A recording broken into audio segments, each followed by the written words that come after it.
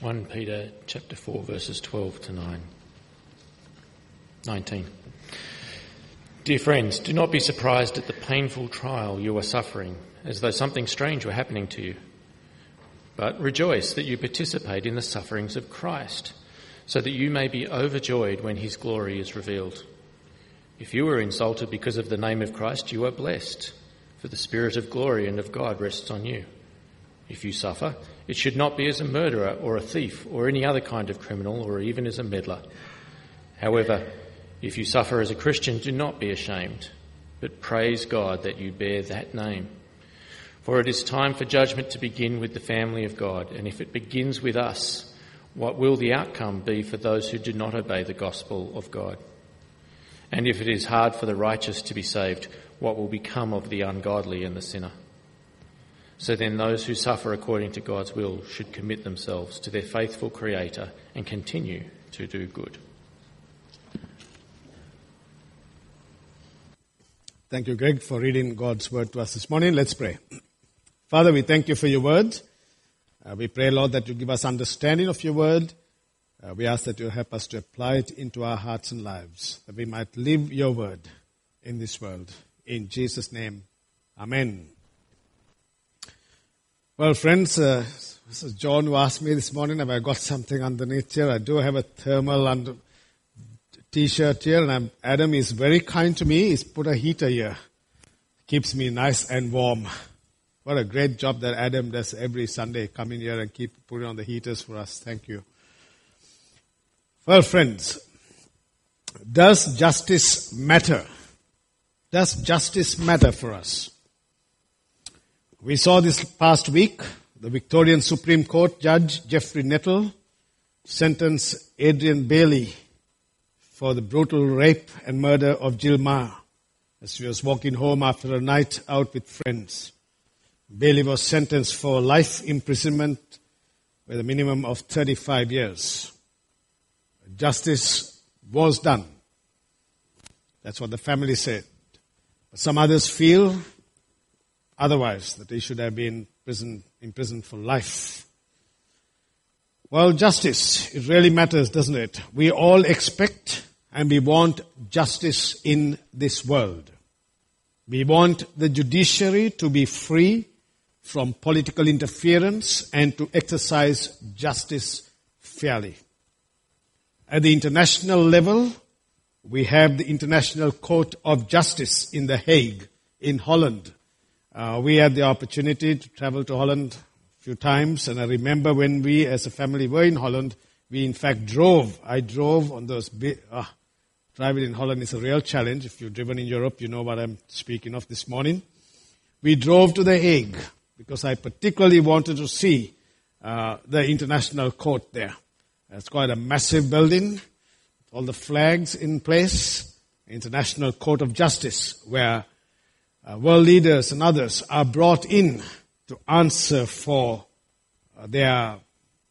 what they've done in the world, for the wrongs that they have done. And so justice matters in this world.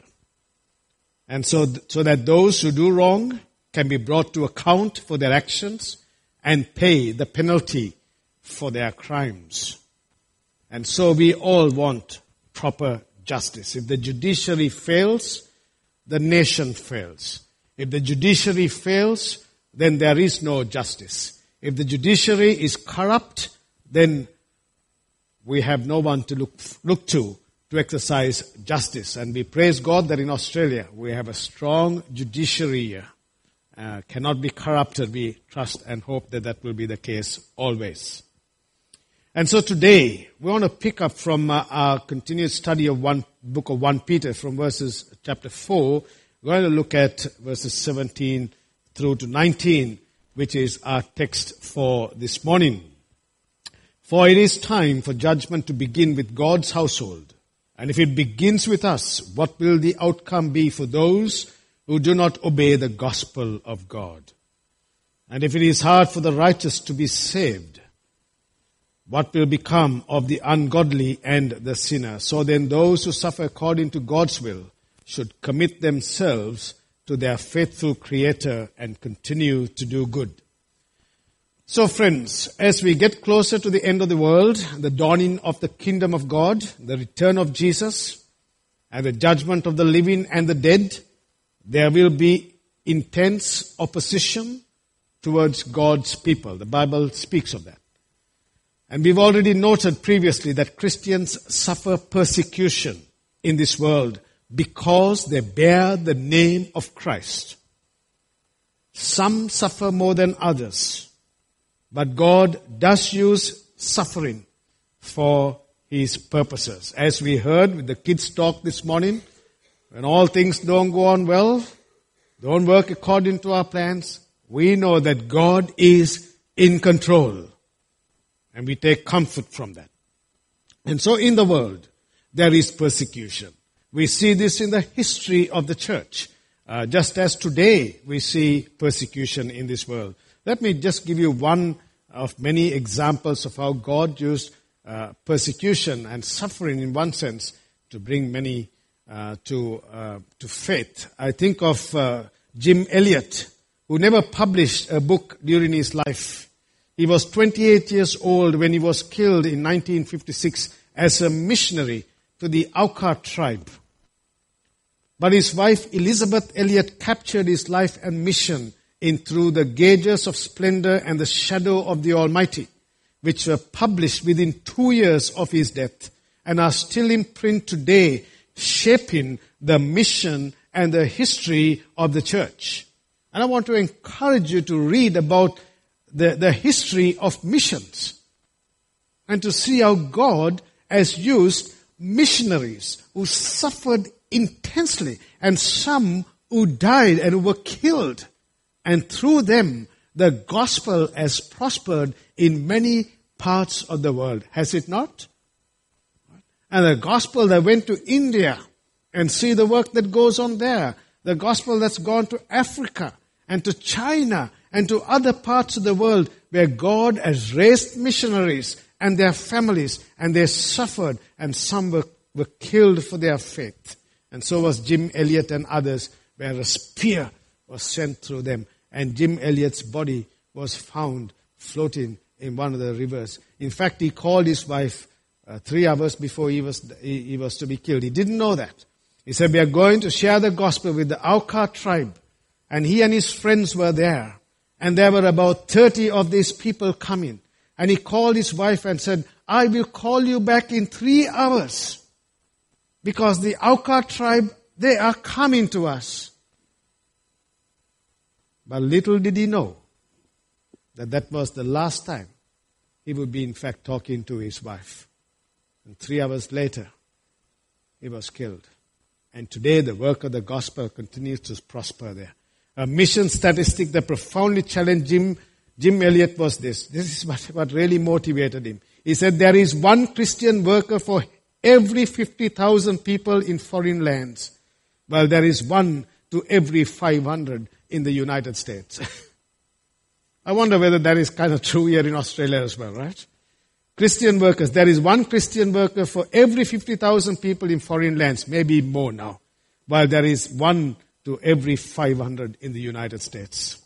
So Jim is one of many who suffered and was killed on account of his faith in Jesus. And so Peter speaks about that kind of persecution. And Peter shows us how to respond to fiery trials in our lives for being Christians in this world. For example, in chapter 4, verses 12 to 14, which we have seen already, he says, don't be surprised when suffering or persecution comes your way. Be rejoicing because God is in control. Be assured that the Spirit of God Himself rests upon you. That's a beautiful picture, and I expanded on that last week. That the Spirit of God rests upon you. And he says, look ahead to the glory that is to be revealed. And so it is within this framework that now we have a shift in this passage about judgment that Peter comes in. And as I was analyzing the passage, trying to work out the syntactical order here and to see how this aspect of judgment fits in chapter 4. And I think it fits in very well with what Peter is really saying here. For it is time for judgment, verse 17, to begin at the household of God. And if it begins with us, what will be the outcome for those who do not obey the gospel of God? Think about that. Peter here is echoing the teaching of the Bible concerning God's judgment, His justice. It is one of those confronting aspects of the gospel. I say it is confronting because the argument is made that God is love. Alright? God is love. And we praise God for that. He is love. God is love. There is no questions about it. And so the other side of the argument is this. If God is love, then He cannot be just. If God is love, He cannot exercise judgment. Well, that is kind of a wrong aspect of our theology, if you take it that way only. I say it because the Bible explicitly says God is love, but it is a failure if we do not understand the fact that God's love also includes His justice. Must be very clear. God is love, but He is also just. And this might be exceptionally hard for us to accept today in a postmodern society of 2013. But notice what Peter says. It is time for judgment to begin at the household of God. What's the household of God? Who are they? There's no one answering this morning, right? The household of God is us here. Right? We are the household of God. Right? God's people. Right? And judgment begins in the household of God. And the history of God's people indicates that judgment always begins within the covenant community of God's people. For example, the Israelites were sent into exile before the wicked Babylonian Empire was judged. That's what God did. And here in our text, we see that judgment begins with the household of God, His people. And the first thing we must note here is that the term Peter uses for judgment does not necessarily mean punishment for our sin. Rather, the word has a broad meaning. It involves also a judgment that gives an approval or is for the purpose of discipline, though not necessarily for any specific sin. The fiery suffering that comes into our lives is at times used by God to judge us, though not necessarily as a consequence of some sin that we have committed. Sometimes God uses suffering to test our faith, right? Sometimes He uses that to test our faith, as we have noted. He does this so that we may display our deep commitment to Him. Sometimes He uses it to strengthen our faith. Maybe you have been through a trial in your life. We all go through trials, right, from time to time.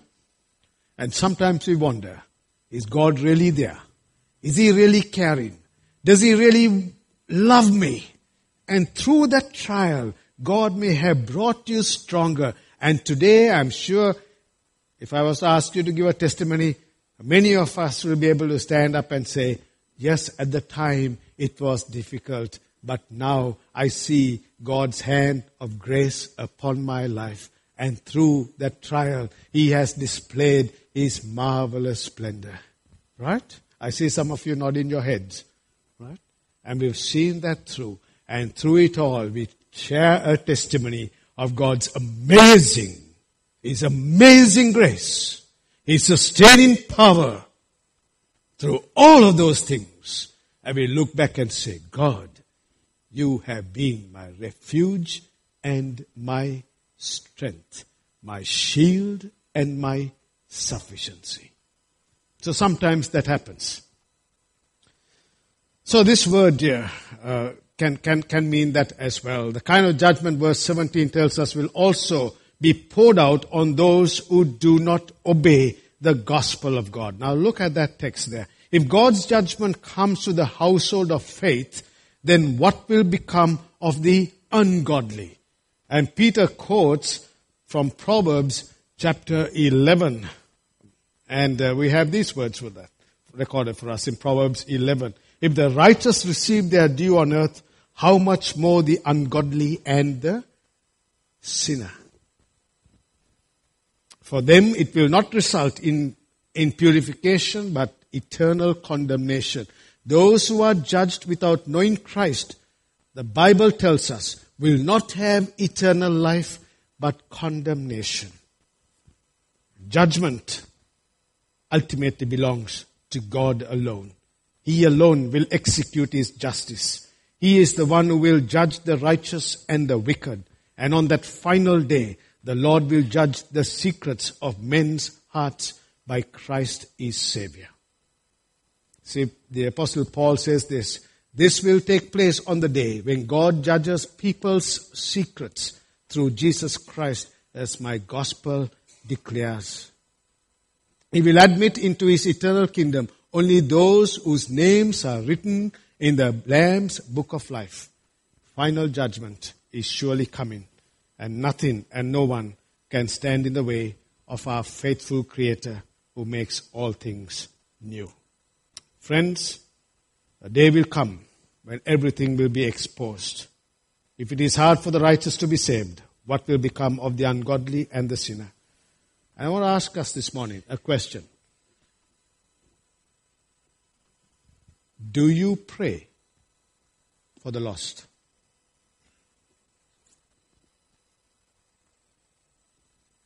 Is there an intentionality in my life, in your life, and the life of this church for gospel sharing? I put the question out there. Just for a moment, just think. How many cars drive past this place every day? What did somebody say? Thousands. Thousands of cars drive past this place. I just asked myself the question, I was discussing it with someone else this past week. Will people really miss this church if this building was brought down and a McDonald's was put here? I hope it never happens. I hope never. Or will it be missed in the community? Will it be? I don't know. I don't know. I hope. I don't know. You see, this is the point, isn't it? There's a world that is passing by here, right round. And I ask myself always, every time I come here, I come to my office, and I pray at home, Lord, who is going to reach Surrey Hills and beyond for Jesus? So I'm not putting any guilt trip. Please don't get me wrong. Right? We need to be praying. When there's an urgency here that this final judgment, no one can stand, my dear friends, before the judgment seat of God unless the gospel has been shared. And I pray, and that's why we are doing 2 ways to live in our growth groups. You might be struggling with the study. You might come up with all kinds of things about the study, but we are doing it as another tool for us to use so that we can share this gospel with someone else. Yes, the diagrams, you might not want to draw the diagrams, so you're trying to memorize the diagrams, the crown and the man's on the other side and all of those kind of things. Hopefully, it's a helpful tool for us to use so that when we meet over a coffee, we can say, man, or sister, man, what are we going to say? I want to share something with you. I want to share about God's love to you and what Christ has done for me. And I want to encourage you this morning, please, pray with me to reach Australia for Jesus. Yes? We are sending missionaries everywhere in the world and praise God for that.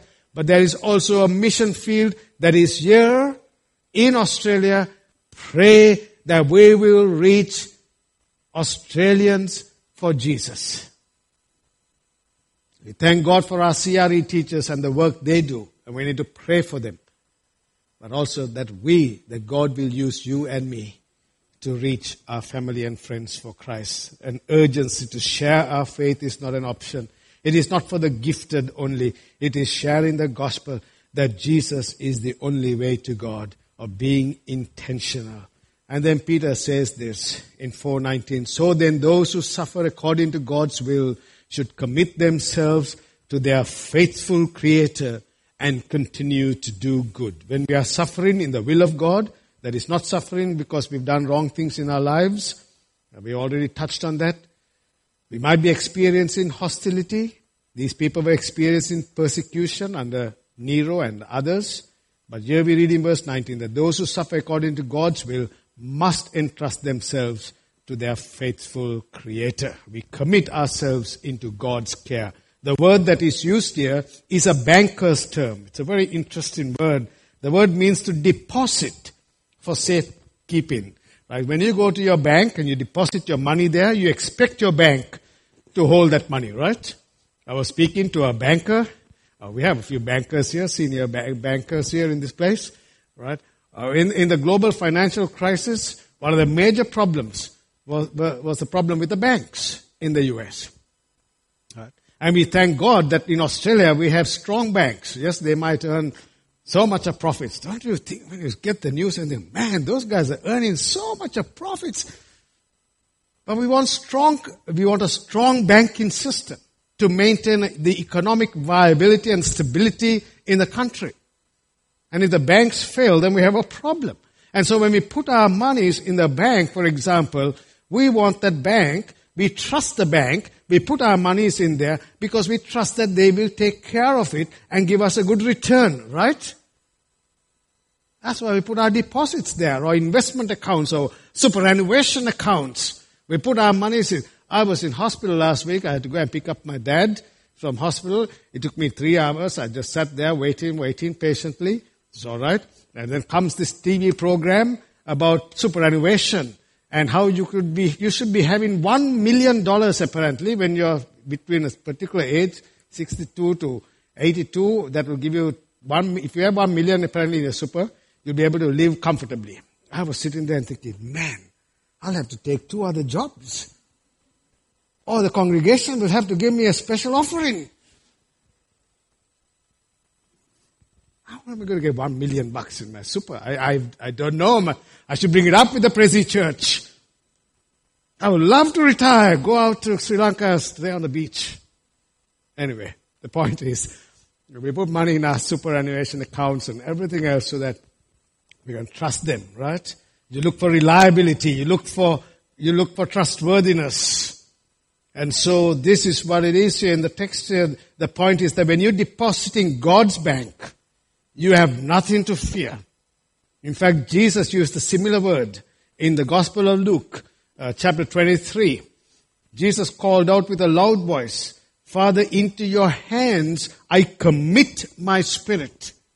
When he said this, he breathed his last. And so we are to commit our lives into the hands of the faithful Creator. John Calvin writes, it is certain that we are guided by God's hand and that we are in no danger of shipwreck as long as we have Him as our pilot. Notice that Peter qualifies the word creator with the adjective faithful. You see, God's goodness stems from the fact that He is creator. His character extends to His creation. In His goodness, God didn't just create the universe and let it go by itself. That's the deistic position, is that the deists maintain that this world just keeps going on. Rather, God preserves His creation as the creator. He nourishes and cares for His creation. He made man in His own image with the ability to interact with the rest of creation. And God is the faithful creator. What a reminder. What a comfort. What a hope. What a joy. What a glorious peace to know this faithful Creator. I ask you this morning, do you know Him? Do you trust Him? Do you know Him as your Creator, the God who made you? The God who has given you the breath of life? Each time your heart is pumping, boom, boom, boom, it is going. Last night I had to go to the chemist to get some medication. And you know, you go to some of these chemists, they got the pressure pump there, right? So I tried this, put the thing on my arm and put my pressure. I just walked to the chemist. It was a little bit high. I thought, whoa, that's not really good. So the girl comes to me, how's your pressure? It's not so good this afternoon, this evening. Then I sat down for a little while, put it back on. It was fine. That's good, right? For a moment you think this machine, this body that God is giving is going boom, boom, boom all the time, right? And it is in God's hands because He's the faithful Creator. in life and in death. What happens, what anything may happen, I am always in God's bank, safe in the arms of Jesus. Are you? This is the joy, my dear friends. This is the joy of the gospel. This is what makes me come up every Sunday here and preach. It's the joy of knowing my faithful Creator. No matter what happens, our life is in His hands. Amen to that. Amen to that, friends. And so Paul and Peter goes on. And he says, keep doing good works. And I don't want to spend too much. We've got a lot of stuff here this morning about good works. Peter says here, continue to do good. As we live, do good. Paul says this, that God prepared us in advance to do good works. Good works, are we doing it? In the Gospel of Matthew, for I was hungry, Jesus said, and you gave me something to eat. I was thirsty, and you gave me something to drink. I was a stranger, and you invited me in. I needed clothes, and you clothed me. I was sick, and you looked after me. I was in prison, and you came to visit me. We are saved by grace through faith alone, but not by a faith that remains alone. We are created and saved to delight in doing good works. See, I read about this guy, and I'll quote him and we'll continue on. I read of the Roman Emperor Julian, who is also known as Julian the Apostate. He was born in AD 332. He was the nephew of the first Christian Emperor Constantine. He was trained as a Christian, yet he is known as an apostate because when he became emperor, he opposed Christianity. He publicly denounced his conversion and Christianity. And you know what he said? He was very furious with Christians. He was actively opposed against Christians. And when examining how Christianity continued to prosper, this is what he said. This is what he said. It is disgraceful that when no Jew ever has to beg, and the impious Galileans, that is Julian's term for Christians, support not only their own poor but ours as well. All men see that our people lack aid from us. Or basically the Jews take care of the Jews and the Greeks take care of the Greeks. But the Christians, not only do they take care of themselves, but the Jews and the Greeks as well. And he was furious. And how was it? It was because of good works. Friends, are we prepared to do good works? Can we have a soup kitchen? Can we give food parcels? Can we get involved in the community? Something that I want to explore with the leadership of our church, that we will do good works in this area. All right? So as we wind up our service, the message this morning, in fact, James, I'll quote James. James talks about this as well, about good works. As I bring this message to a close, God's justice will be met. He will satisfy the claims of His justice. In Jesus, our faithful Creator has provided a way to show mercy without doing away with justice. His Son Jesus alone stood in your place and in mine. And if we do not trust Him to satisfy God's justice for us, then we will have to one day endure the full brunt of God's justice. Justice will be done, and all mankind will stand before the judge of all, Jesus Christ. And all those who have persecuted His people will receive the justice of God. Revelation chapter 6. Let me read a section from that, please. When He opened the fifth seal, I saw under the altar the souls of those who had been slain because of the word of God. And the testimony, you have your Bibles, look at Revelation chapter 6. And the testimony they had maintained. They called out in a loud voice, "How long? How long, sovereign Lord, holy and true, until you judge the inhabitants of the earth and avenge our blood?" In verse 12, I watched as He opened the sixth seal. There was a great earthquake. The sun turned black. His sackcloth made of goat hair.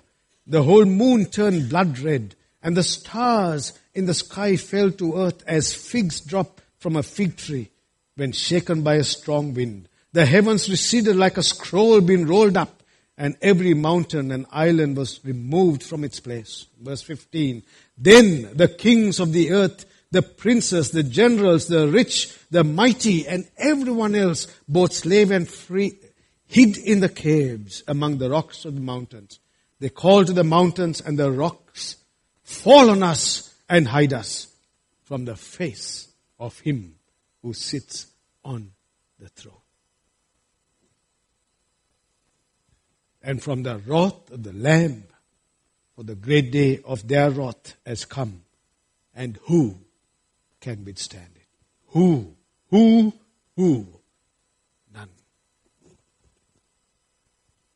Is there anyone here this morning who does not know Jesus? Maybe God is speaking to you today.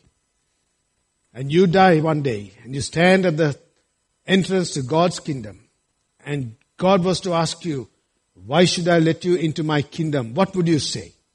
Oh, I did attend the Presbyterian Church in Surrey Hills in 2013. I played in a music group. I did this. I was a preacher. I was a minister of the church, surely. No. It's only the blood of Christ. God says, my justice has been met for you in my Son. And so I have paid the price for you. Come in. Let's pray.